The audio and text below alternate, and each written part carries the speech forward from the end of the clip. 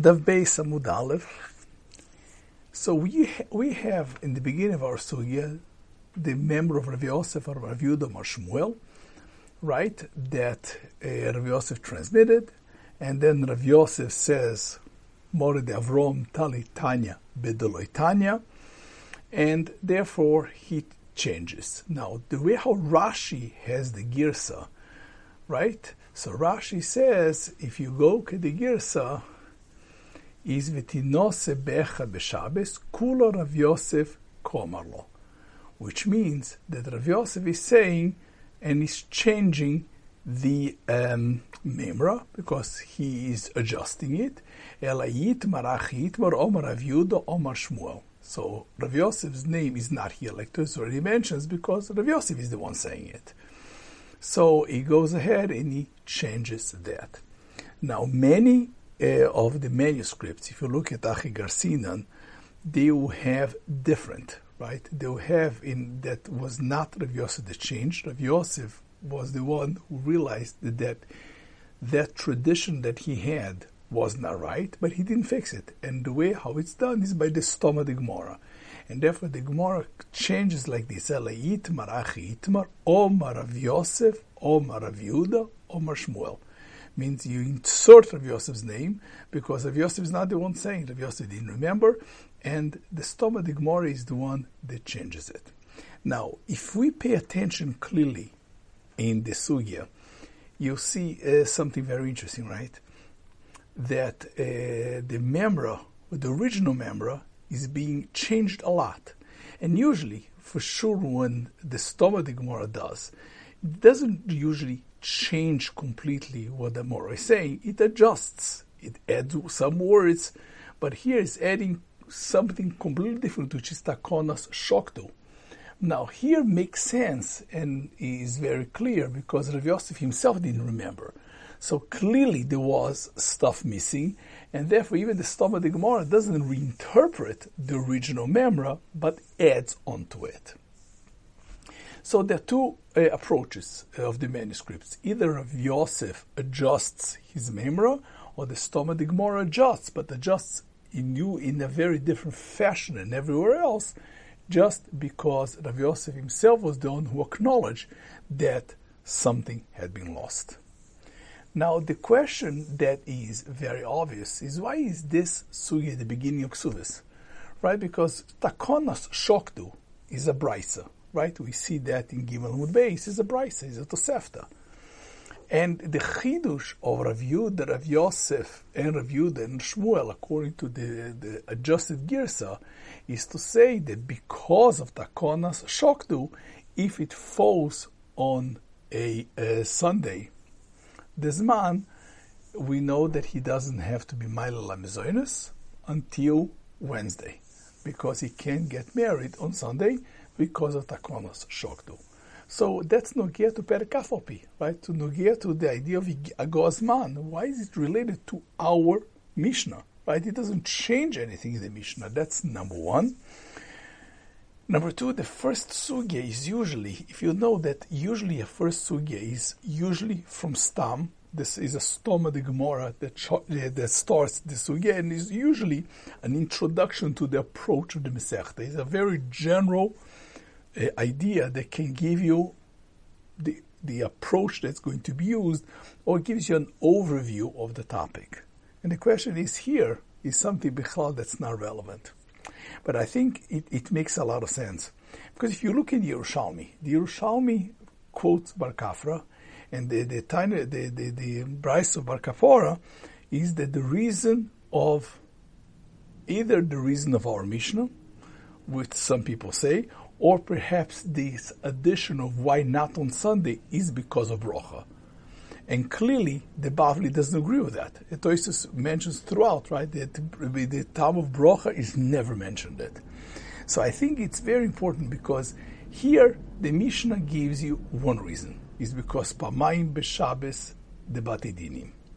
Now, clearly the Mishnah tells you that you have to get married on Wednesday, but not on Sunday. David tells you why. Now, the reason why not on Sunday, you could take the Yerushalmi's approach. That's because of Brocha, which is Bar Kapora in Yerushalmi, or you could take the Tosefta the Brisa that says because of Takona Shoktu. Here, the Bavli is telling you that the Bavli takes Takonas Shoktu as the way to explain the Mishnah. And that's very important now to frame the Sugya. That's why it's the first Sugya to tell you is Takona Shoktu. And what's unique about Takona Shoktu? According to how the Marshal learns, the Lefichach, the reason why the husband doesn't have to give bezoinus to the wife if this man comes on a Sunday, is because Takona Shoktu is for her benefit. So here the Gemara is explaining that when the Mishnah gives you a Takon, once there is a date Nikva, like Duran says, on a Wednesday, Chazal added a feature that you should not marry on Sunday, even though it has the Batei Dinim, because there is an idea of Shoktu, and Shoktu, you see from the Lefichach, is for her benefit. So here you see the Chazal, whenever they do a takona, even though the first takona of the Beis Din is in some ways against the woman, right? Because she is the one, she knows the truth. She doesn't need, and she's the one who's going to be, quote unquote, hurt if something happens. Chazal always put a balance on something using the same takona to help her, to balance. The whole idea of the ksuba is to create takonas which are balanced both for the husband or for any other reason and for the wife. Very similar how the sugyas are going to repeat. Every takona, lemoshel, we saw by Enoines Begitten, is because of the tznuas, to help the tznuas and to punish, quote unquote, the prutzes. We saw before also, we saw we see afterwards in the sugya that comes in Daf Gimel Amud Beis, the idea of sakona. We are not doirish, the oinish is mutar. Also, there is an idea why it's mutar because of we changed the date because of the tznuas, but we don't darshan the oinish mutar because of the prutzes. There's always this balance, the takonas balance. So the Bavli is telling you that the reason and the way how to learn the Mishnah is not to create a takona because of a side issue like brocha, but just the opposite. All the takonas are balanced. So this becomes almost like a prototype of the approach that's going to be used again and again throughout the sugis that we see with the first two dapim. This already is there and recurring. And this is true if it's Rav Yosef, but makes a lot of sense if it's the Stom. If the Stom of the Gemara is explaining, the Stom of the Gemara is using the memra of Rav Yosef to frame the Mishnah in a way which is unique to the Bavli, to the approaches to Ksubas, in this aspect very different than the Yerushalmi. Now, this idea of looking into the various manuscripts is very important on the Beis Amud Beis also. In Beis Amud Beis, we saw Poshet Rav Achai, that Rav Achai gives an answer legabe the halach of cholahu cholahi, and Rashbam, as Tosis quotes, explained that that's Rav Achai Gaon of the Balashiltes, which is the end of the 8th century. And Tosis says that's impossible, because if you look at it, Ravashi, Omar Ravashi, Loi Lamei Melecho, Ravashi answers Rav Achai, and Ravashi was the 5th century, year 425 he passed away. So he can't be answering Rav Achai Goen, and that's why Tosis says it's not Rav Achai Goen, it's just an Amora. I think two things are important to know. First of all, you see that Tosis accepted the possibility that Rav Achai Goen from the 8th century is in the Bavli, right? And that's how the Rashbam holds. So you see clearly that Todoros Rishonim writes that there was a closure of the Bavli and a Chasimas Bavli in the 5th century. You see the Rishonim did not agree with that. Even though he's telling you here, Rav Achai could have been, except for the fact that Ravashi is answering him. That's one point. The second point is, again, once you check the manuscripts, you realize that Shitas HaTosus in the Girsa that Tosus says, and various other manuscripts, is that this is Ravashi. But many other manuscripts have Stoma de Gemara. And Stoma de Gemara clearly is later than Ravashi, to the point, as we know, the Rif in Daf Gimel and Chulin writes that there's a machlokes between Stoma de Gemara and Ravina.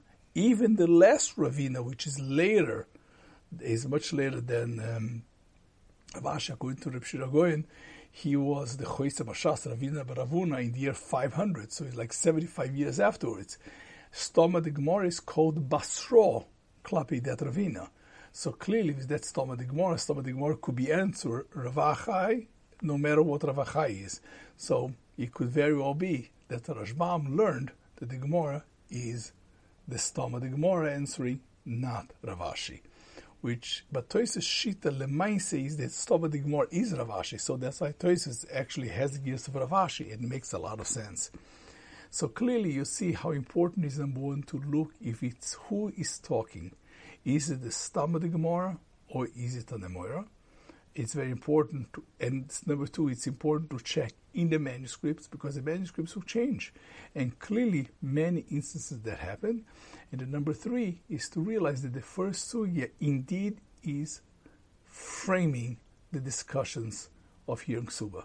That Chazal understand that the takonas, whenever there is a takona that imbalances to one side, Chazal will add another feature that helps the opposite side. Tznuas versus the prutzas. Or in this case, you have something that comes to take the woman or expose her or create a situation that now she has to wait because the husband is not sure of her.